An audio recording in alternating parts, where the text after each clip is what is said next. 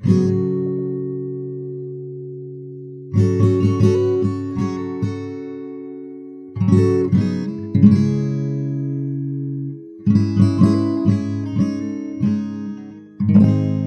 Morse and Charlie Piper knew a lot about soybeans. In fact, they wrote the book on soybeans, which they titled, fittingly, The Soybean. Piper was the elder of the two and a mentor to the younger Morse. Back when they met in 1902, Piper was known by his colleagues as the Prophet because he always seemed to see the potential in plants before anyone else, which was a very valuable skill for him to have, considering that he was the head of the USDA's, the United States Department of Agriculture's, Office of Forage Crops. So Piper was the guy in the U.S. government in charge of figuring out which plants available in nature, in the U.S. and around the world, would serve as suitable, domesticable food for our country's grazing livestock. And Morse went to work for him at the very moment that Piper was planning to investigate the potential of growing soybeans for forage purposes, a plant that grew wild in the area and that they were vaguely aware of being used for other purposes elsewhere, but which had never been a thing that was intentionally grown in the country. They began by collecting the varieties they could find around the United States, then domesticated them in little controlled gardens in various climates. They then took the best, most stable, most disease-resistant, most nutrient-rich, most overall growable versions of these soybeans and started distributing them by hand to farmers around the country. Those farmers would then dedicate a few square feet of land to this new crop, happy to help the government test them out to see if there was any economic potential in them. And Morse, Piper, and their people would then go back around and check in on how these test crops were faring from time to time.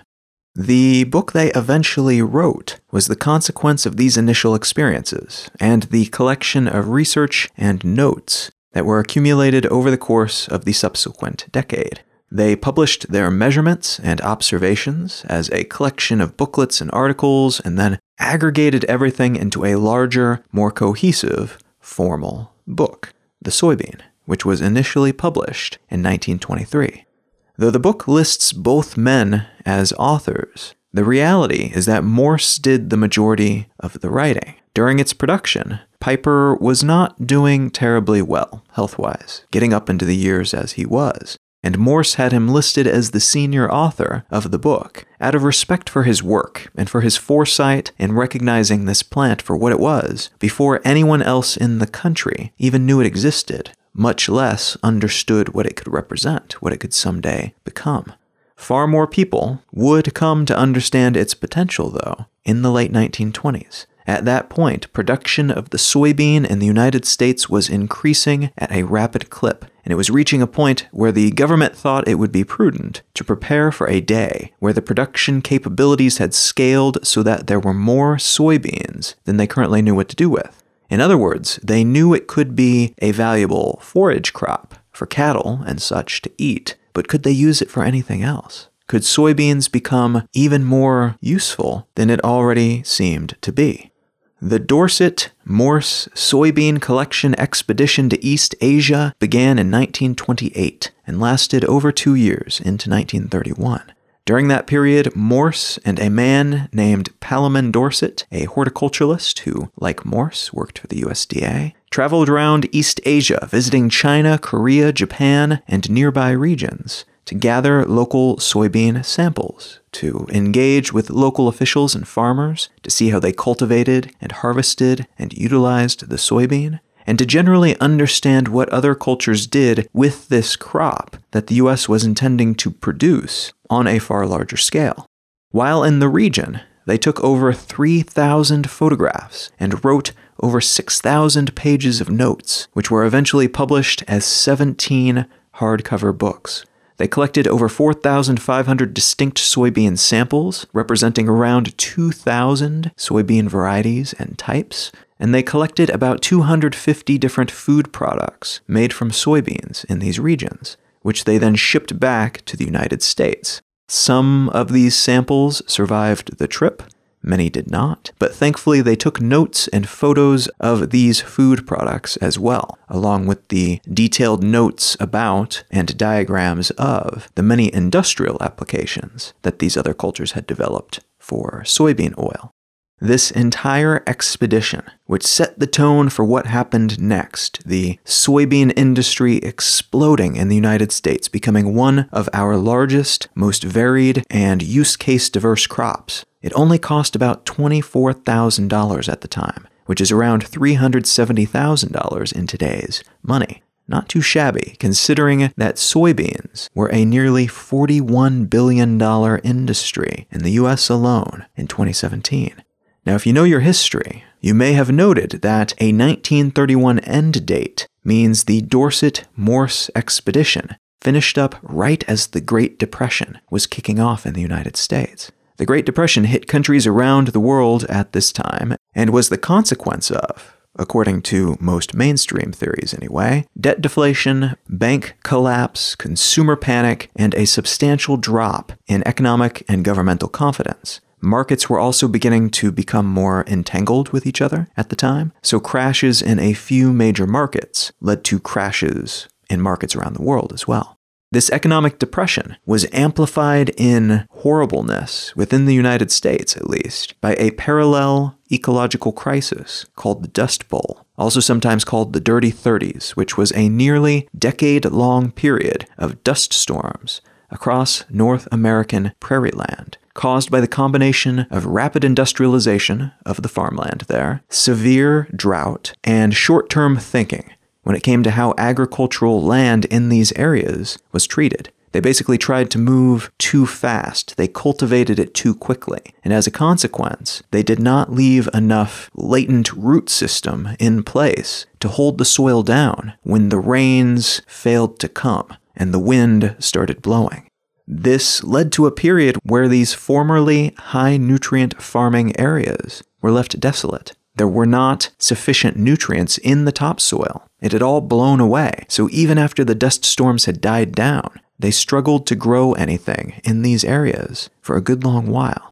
Soybeans helped these drought-stricken Dust Bowl regions to become fertile once more.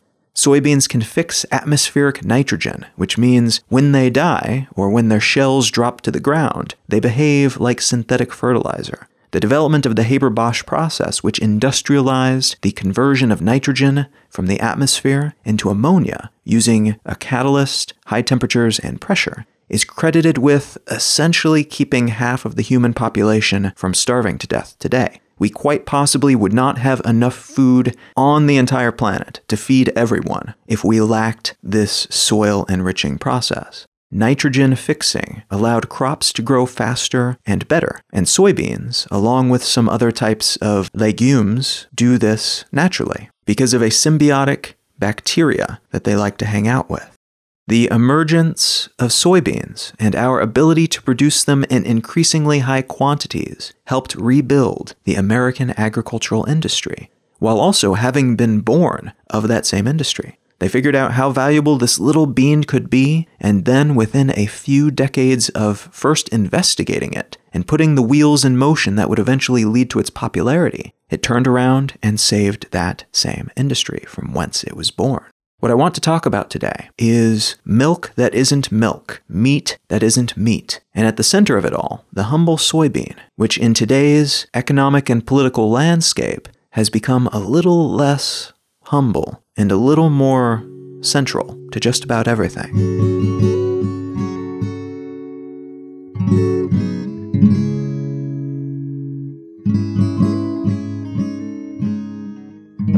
You're listening to Let's Know Things. I'm Colin Wright. If you are in North America and you'd like to come out and hear me speak live, come say hello, get a hug or a handshake, maybe get a book signed, pop on over to becomingtour.com for information about the tour that I'm beginning later this week as of the day I'm recording this. I'll be on tour from September 2018 until September 2019, and I will be covering a great deal of geographic ground. So if you are on the North American continent, there is a pretty decent chance I will be coming at least somewhere nearby. And I would love to see you if you're able to make it out to one of these events. And another great way to help support my work is to become a patron at patreon.com/letsknowthings. All right, let's get back to the show.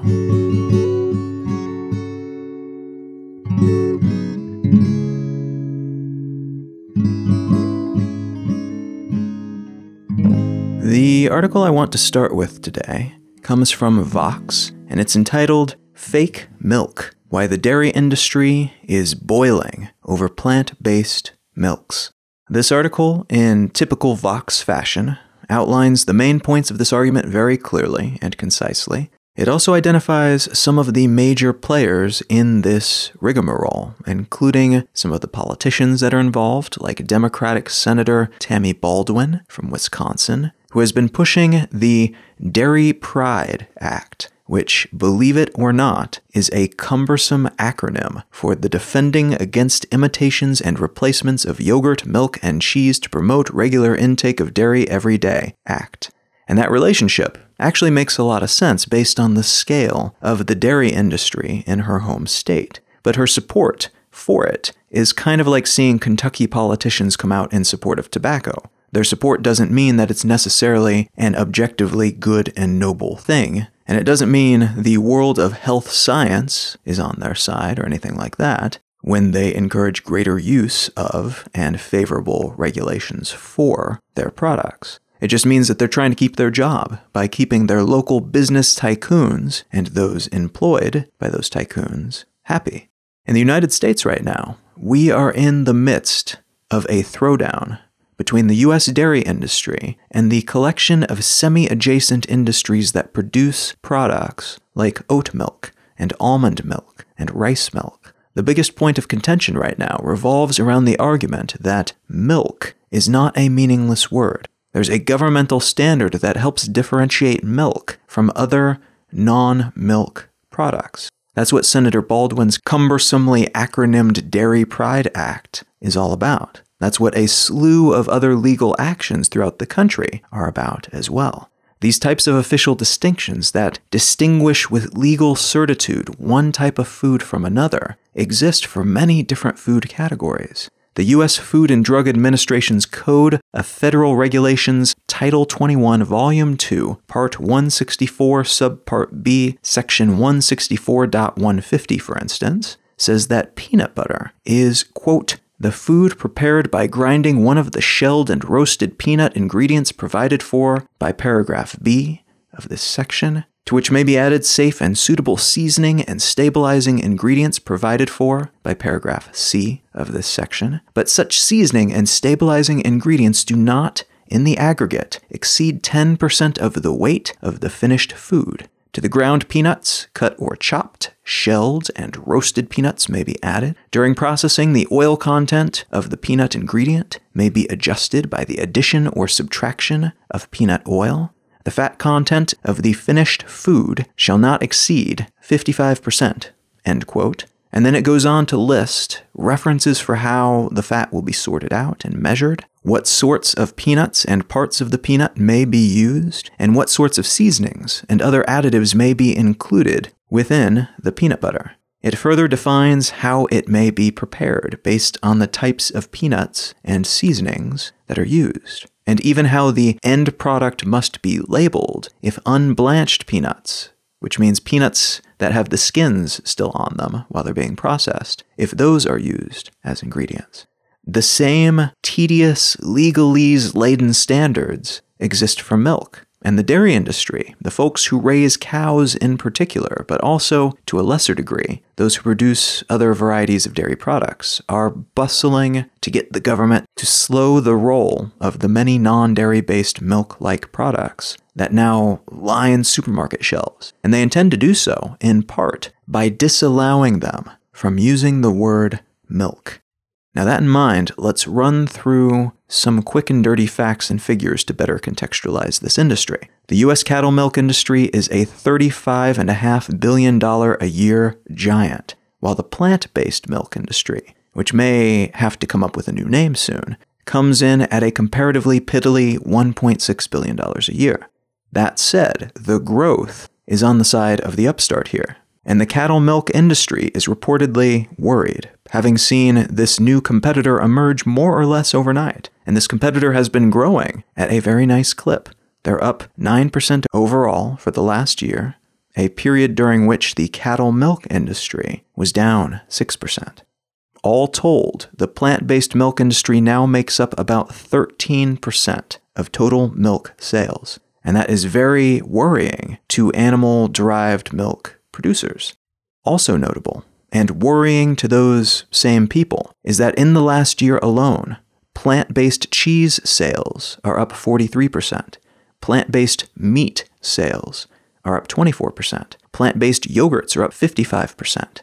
And plant-based egg and mayonnaise products are up 16%.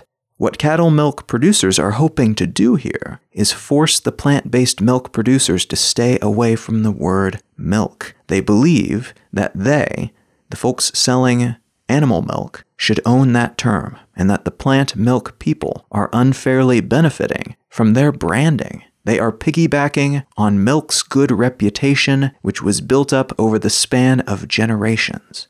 To make that terminological ban happen, they are clamoring to get the FDA to enforce the milk standard of identity, which is the legalese, like the peanut butter one that I read before, but for milk, which says quite clearly that milk is, quote, the lacteal secretion practically free from colostrum obtained by the complete milking of one or more healthy cows, end quote, among many other things. But just that small bit of text alone would already require that, for instance, coconut milk producers stop using the term milk.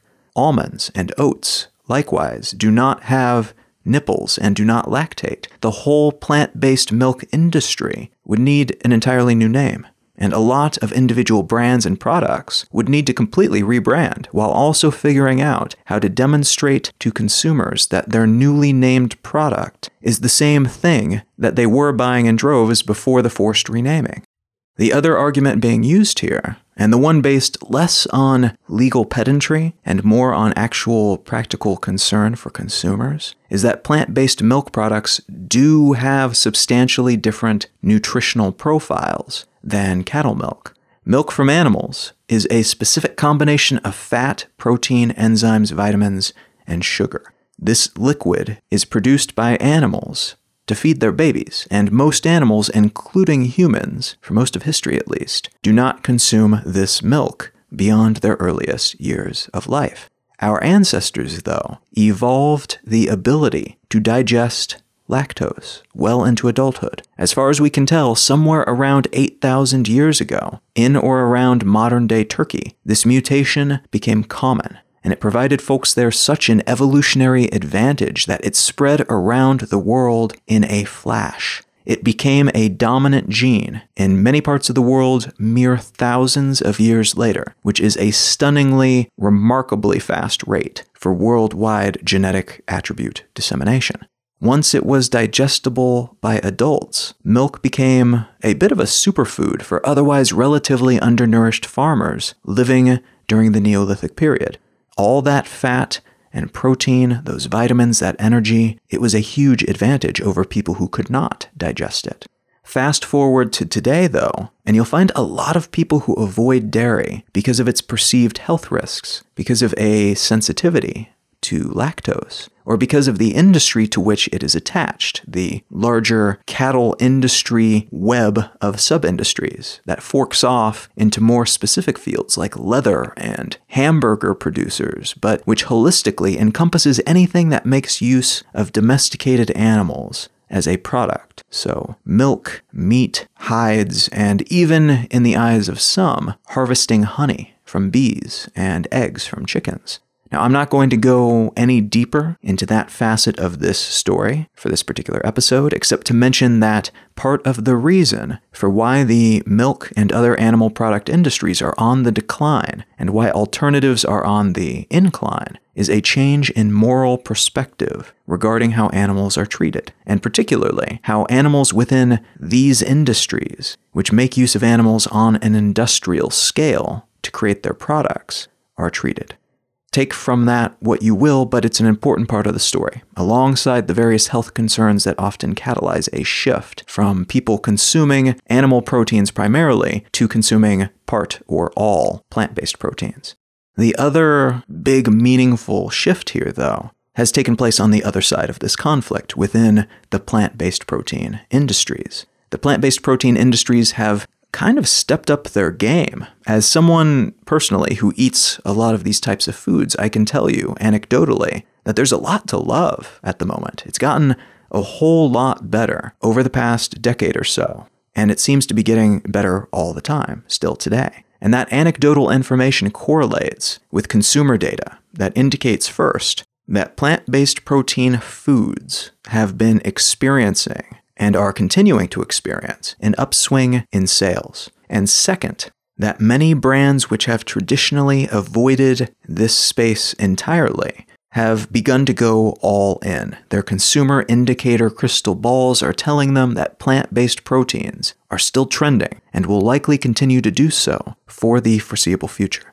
Now, part of the reason for this seems to be that the technologies used to create these foods and to preserve, package, and ship them has improved. More people are also more skillful in preparing and seasoning them appropriately, and they've done a lot of R&D to figure out where these types of foodstuffs are best utilized in a dish and what textures and colors and flavors are the most pleasant and palatable to the most people. There's also an abundance of less intimidating intro-level plant protein snacks that are now available, which can hook people on the perception of eating healthy, of changing up their diet without making them actually work for it. The plant-based protein world was once a space that required that adherents become more or less their own chef, to make all of their own meals if they wanted any kind of sustainable variety in their diet. Today, though, there is plenty of healthy branded junk food available that fits squarely within the plant-based protein circle. And that perception shift and that ease of access when it comes to puffed water lily seeds and kelp jerky can pull people deeper into the fold. It can help them change their mind about what is normal and what is acceptable and what they personally like to eat. And that brings us to another similar story about the conflict over naming rights and what foods get to be called what. Just as milk producers are fighting back against the barbarians at the gate, trying to keep plant-based protein producers from using their milk moniker, so too are players in the meat industry trying to prevent plant-based protein product producers from using the word meat. Their argument is similar to that of the milk producers, that basically these products claiming to be meat are not meat, and it could be confusing to consumers if they were to use that term on their labels.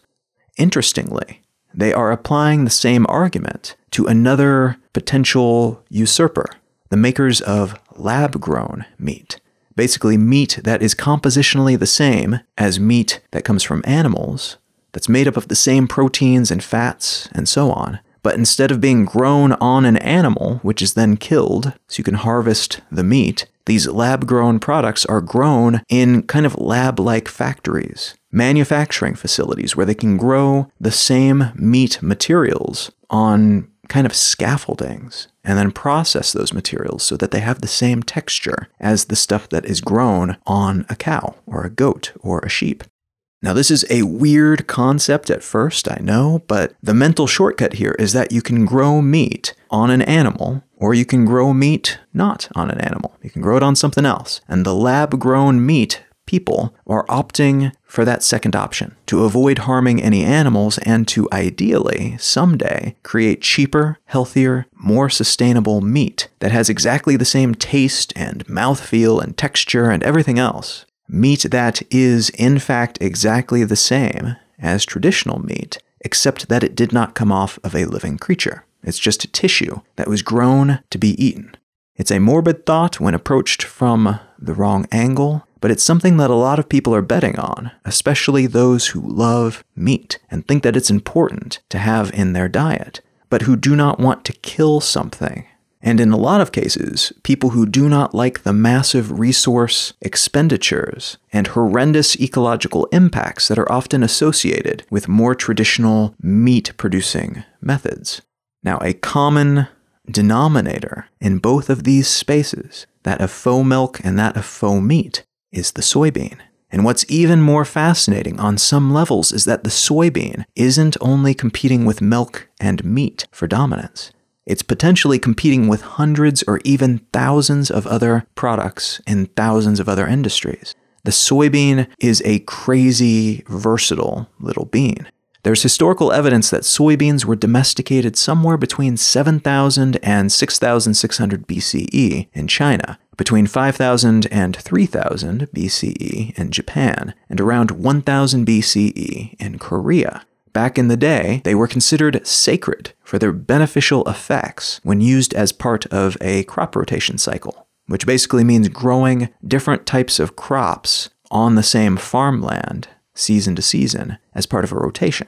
As I mentioned during the intro, soybeans can fix atmospheric nitrogen, which naturally fertilizes and rejuvenates the soil. So it makes sense that depleted soil, drained dry of certain nutrients due to monocropping, but which then spring back to full effectiveness after a round or two of growing soybeans, that would result in those soybeans being held in pretty high regard, even spiritually high regard. We know that soybeans had arrived in the Americas by the 18th century and that they were introduced in Africa by the late 19th century by China. And each new culture that notices the properties of this little bean does something new and amazing with them. That seems to be a historical fact. In the US, for instance, in addition to using them to bring our prairie lions back to life after the 1930s era Dust Bowl, we turned them into a variety of new industrial and consumer products. Henry Ford, in particular, was a big fan of the soybean, and in 1931, he hired a couple of chemists named Robert Boyer and Frank Calvert to focus on turning it into a wide variety of products. The US government was upping its production of soybeans, was supporting the industry, and Ford wanted to both benefit from that and help prop up the industry in its early days because he believed in it. Boyer and Calvert ended up developing, among other things, a type of artificial silk derived from spun soy protein fibers. They also helped create a type of soybean oil that could be used in automobile paint and helped create synthetic soy wood and soy-based plastic polymers, which were used to make plastic car parts. They used soy oil as mechanical fuel inside their cars' shock absorbers, and they did early research that eventually led other researchers to develop soy-based rubber, surface coatings, solvents, lubricants, and adhesives. East Asian cultures had already done most of the heavy lifting when it came to turning soybeans into fermented cakes and liquids like tempeh and tofu and soy sauce, alongside clever uses of the plant at different stages of maturity, like young seed pods being eaten as edamame in Japan, and sprouted soybeans, because they cannot be eaten and digested raw, being used in some Korean dishes. In the US, a lot of our development in this space for a very long time has revolved around how best to utilize soybeans as feed for livestock. And to this day, despite the multitude of uses that we have found for it in the meantime, including as a type of biodiesel, as fermenting stock for vodka, as inks and crayons and soaps and cosmetics, we are still primarily using them for that same purpose, to feed our animals. Soybeans are about 38 to 45% protein and about 20% oil. There's a lot of nutritional value in each and every bean. And as a consequence, about 85% of the world's total soybean output is processed into meal and oil. The former ending up primarily as livestock feed. About 95% of the meal becomes feed, in fact, and the latter sold either generically as vegetable oil or as the fat in processed and packaged foods. Soy has been important, then, to a wide variety of cultures for most of modern history, and in some parts of the world it's been important throughout ancient history as well. but it's only now finding this new niche as a source of protein that can be reshaped into patties, into cubes of protein that can be flavored and blended with other materials to make faux hamburgers and other meat substitutes, and which can serve up nutritionally rich milk, or milk-like liquids if we want to get ahead of that impending legal action by the milk industry. It's been used as food for human beings before, throughout a great span of human history, and even into prehistory, but never at this scale, never at this level of ubiquity and diversity. And that versatility is part of why the story of soybeans is in the media today. It's estimated that the United States will produce nearly 125 million metric tons of them in 2018, which is just a hair above Brazil's 120 million metric tons, but significantly more than the third top producer in the world, Argentina's 57 million metric tons. And the rest of the world doesn't even get that close, with China producing around 14.5 million, India producing not quite 11 million, and Paraguay producing close to 10 million metric tons each year. Those are the estimates for 2018, and all told, the world is supposed to produce about 30.4 million metric tons more soybeans in 2018 than it did in 2017. So this is a major growth industry. About half of the total U.S. output is used by local companies to produce things, and as I mentioned before, a whole lot of what's made is feed for livestock. But a steadily increasing chunk of the worldwide supply, including the 50% or so of the U.S. production that is exported, goes to China, which is by far the largest consumer of a lot of things, but that includes soybeans in the world. And they use it, like the US does, primarily to feed their livestock, but they also use it for human food products and for industrial purposes. China bought about $12 billion worth of soybeans from the United States in 2017 alone, which is obviously a fairly substantial purchase. The other reason you might be hearing about soybeans in the news these days, though, is a consequence of the trade war that is being fought between the United States and China, or rather, the United States executive branch and China, as many people in the US government, and definitely in these industries, do not want this trade war, and China doesn't seem to be too keen about it either. But despite most of the players not being very happy about being engaged in it, there is a trade war nonetheless, and it started when President Trump's administration slapped tariffs on about $34 billion worth of Chinese imports to the United States to retaliate, they said, for what they consider to be unfair Chinese trade practices. The Chinese retaliated for that retaliation with their own approximately equal-sized tariffs, and included in those tariffs are soybeans and soy products. Part of that targeting was seemingly tactical, an attempt to weaken Trump's support in states where he has been traditionally popular. Just 18 states in the U.S. produce about 96% of the United States soybean supply, and 16 of those 18 states voted for Trump rather than Hillary Clinton in the 2016 presidential election. In the months since that initial round of tariffs between these two countries, an interesting secondary story has emerged, indicating that Chinese officials may be regretting, to some degree at least, the targets that they chose for their counter tariffs. In particular, their farm and cattle industries are struggling to find alternative suppliers in the proper quantities of soybeans so that they can keep that facet of their economy moving forward and growing at the proper pace.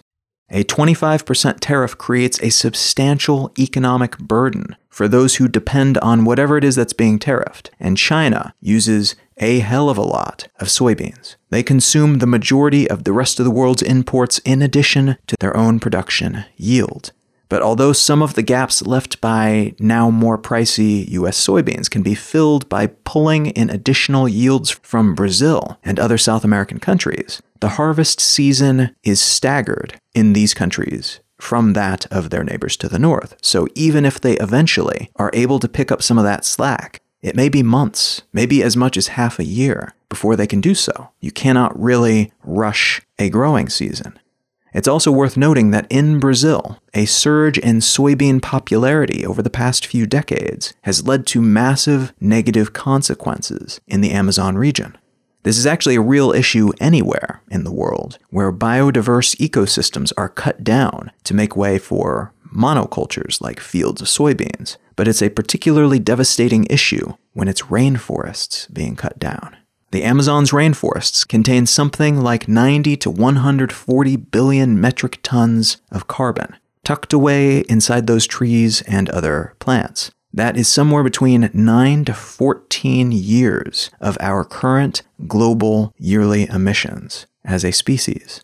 So every time we wipe out a chunk of these sorts of forests, economically sensible as it may seem in the moment, we add massive quantities of carbon into the atmosphere that was previously tucked safely away in these ecosystems. Not to mention all the other consequences of that kind of clean cutting, which I will not dwell on here, but it can be catastrophic for many of the unique species that only live in those specific regions.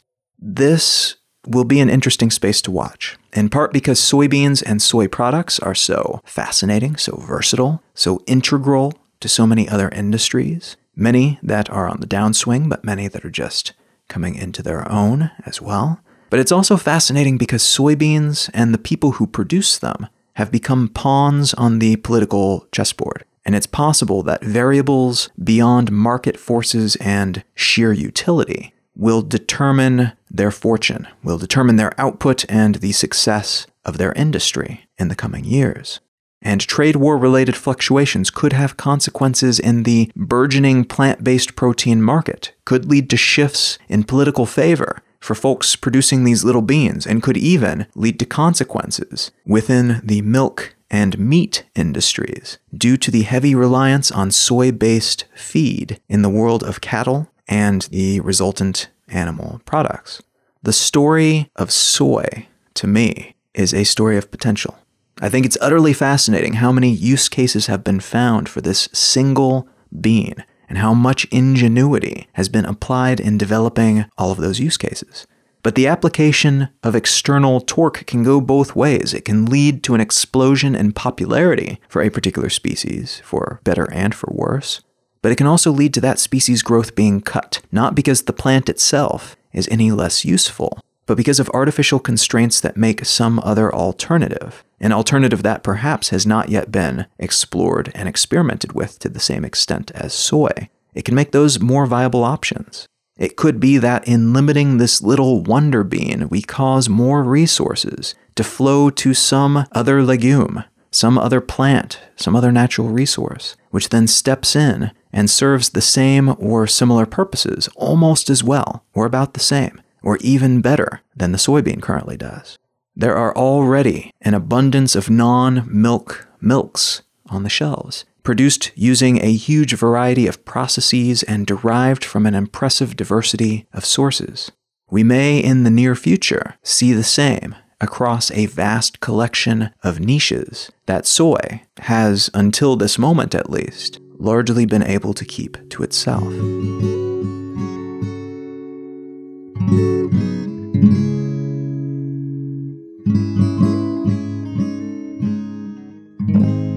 If you are enjoying Let's Know Things, consider taking a moment to leave a quick review up on Apple Podcasts or wherever you get your podcasts. Word of mouth is by far the best way to spread the word about this type of show, and those reviews help a whole lot. So does telling a friend who you think might enjoy it about the show, helping them figure it out if they've never listened to a podcast before, along with sharing the show on your social network of choice. Any and all efforts in this regard are very much appreciated. Thank you so very much. And if you're enjoying the work here that I do on this podcast, consider picking up one of the books that I've written. You can find a list of those at colin.io, and you can pick up a copy of any of them that strikes your fancy wherever you get your books. The book that I'd like to recommend today is called The Rise of Yeast: How the Sugar Fungus Shaped Civilization by Nicholas P. Money. And this book is exactly what it sounds like based on the title. I picked it up because I've been enthusiastically and happily baking bread for the better part of the last year and truly enjoying it, and I've come to appreciate yeast in particular in a way that I had never even considered it before. And this book gets even deeper into the concept than that. It goes into the history of it. It talks about how fermentation in general caused by yeast may have led to nomads way back in the day settling down into villages that eventually became cities, that leavened bread may have emerged as a consequence of early people spilling beer onto their unleavened bread and then nature taking its course. It goes into depth about how yeast is pretty much everywhere and on everything, but there's a huge variety of different creatures living within the yeast family. And interestingly, how yeast essentially gobbles up sugar and to defend itself produces alcohol as a byproduct, which it then suffocates on. And this is what limits the percent of alcohol that can be in particular beverages after fermenting processes. But it's also what keeps other types of bacteria and such from growing within an alcoholic beverage or on a surface that has been coated by alcohol. It's a natural defense mechanism that eventually kills them. It's an absolutely fascinating book. It is not very long, I want to say, 150, maybe 200 pages, a relatively quick read, but still dense with information. If you've ever been curious about yeast, and come on, who hasn't, consider picking up a copy of The Rise of Yeast by Nicholas P. Money. You can find out more about me and my work at Colin.io. You can also subscribe to my twice-monthly newsletter while you're there if you're keen to hear more about what I'm up to. You can find my blog at exilelifestyle.com, and you can find the show notes for this episode and every episode of the podcast at letsknowthings.com. You can find out more about my upcoming tour at becomingtour.com, and you can feel free to reach out and say howdy on your social network of choice. I am at Colin is my name on most of those. Thank you so very much for listening. I am Colin Wright, and I'll talk to you again next week.